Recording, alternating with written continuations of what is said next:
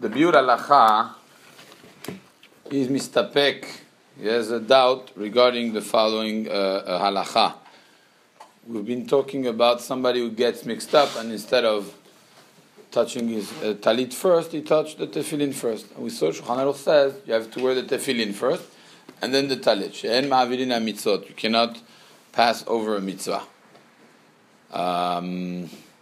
The Biur Halacha says what happens if somebody, for example, is an important person, he's the rabbi of a keilah, and if he is going to wear the tefillin first, he's going to be embarrassed.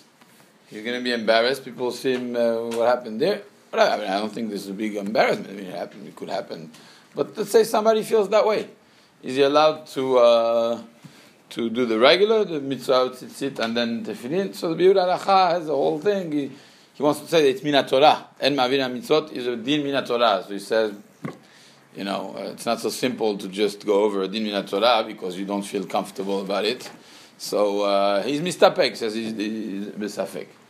Rav Ben Zion Abba Shaul, he writes that he has a solution to this, but he doesn't explain why, and that's really interesting. He says his solution is like this. So again, the scenario, the person took the bag of tefillin, and then he realizes that the talit was behind instead of being in front.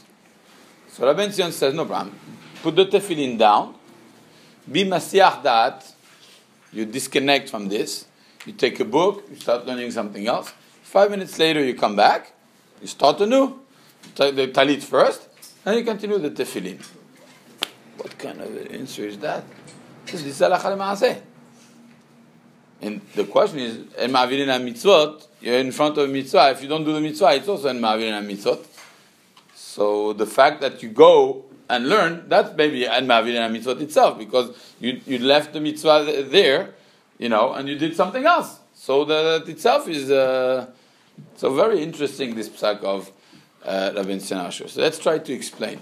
There was a case, there's a book called Michtam LeDavid. It was written by Rabbi David Pardo. And it's an old sefer. And there was once a case that came to him like this. There was a rabbi of a keilah that he loved his keilah, but it was too small. He got an offer of a big keilah. So he wanted to live. The keilah took him to Din Torah. They said, you're not allowed to live, to Rav David Pardo. Why? En ma'avirin ha-mitzvot. You have a mitzvah in front of you. You're doing the mitzvah. How could you go and pick another mitzvah? Right? Good ta'ana? Very interesting. So the first answer that was given is that it's shtuyot. Why? Because en ma'avir ha-mitzvot is when you didn't do the mitzvah. Here it says, I already did the mitzvah. It's not I didn't do it. Why? If you wear the tefillin, you put it down, en ma'avir ha-mitzvot because you're not wearing them again. That's it. I gave shiurim, I did. What are you talking about? It's not en ma'avir ha-mitzvot. I did the mitzvah. En ma'avir ha-mitzvot when you didn't do the mitzvah. That was the first tana of the rabbi. He was right. But Rabbi David Pardo said another thing. He said, Bichlal, the whole parasha of En Ma'avir HaMitzvot doesn't even start. Why? He brings the Tosfot, Masechet Yomad Daf Lamed Gimel. The Tosfot says, is Machriya on what we're talking about. Is the Pshat En Ma'avirin HaMitzvot that you have one mitzvah, you took the mitzvah, you're in front of the mitzvah, and you say, hold on, not this one, and you're picking another mitzvah. And by doing this mitzvah, it's a zilzul for this mitzvah. Mitzvah you started with this, why don't you do this mitzvah first? So it's like, because I picked this mitzvah over that mitzvah, therefore en ma'avirin ha-mitzvot, it's asur. Or do you say, it's not the fact that you're doing another mitzvah, it's just the fact that you're ignoring that mitzvah. So in other words, if I'm doing nothing, am I over en ma'avirin ha-mitzvot? It depends how you look at it. Is it by demonstrating, by doing the action of another mitzvah, that you demonstrate a zilzul for that mitzvah? Or by just being passive also, you demonstrate a zilzul to that mitzvah?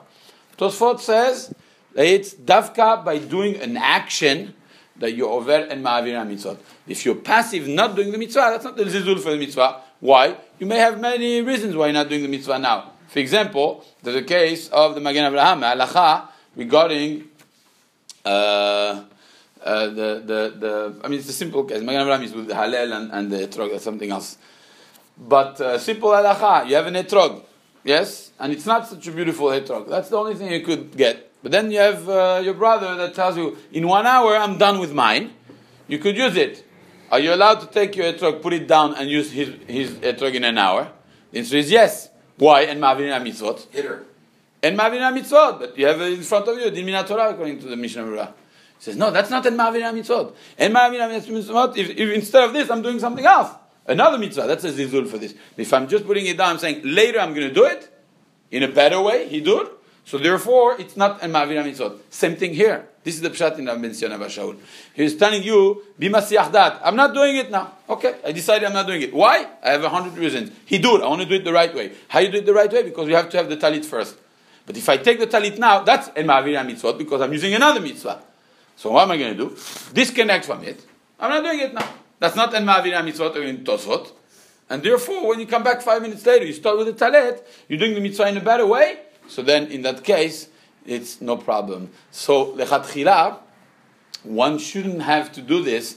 He only does this in a case of a necessity. Like we said, he's embarrassed, whatever it is. Why? Because we brought also that the fact that we're wearing talit katan before, you're already doing the right thing. Because talit katan, and then tefillin, that's also tzitzit and tefillin.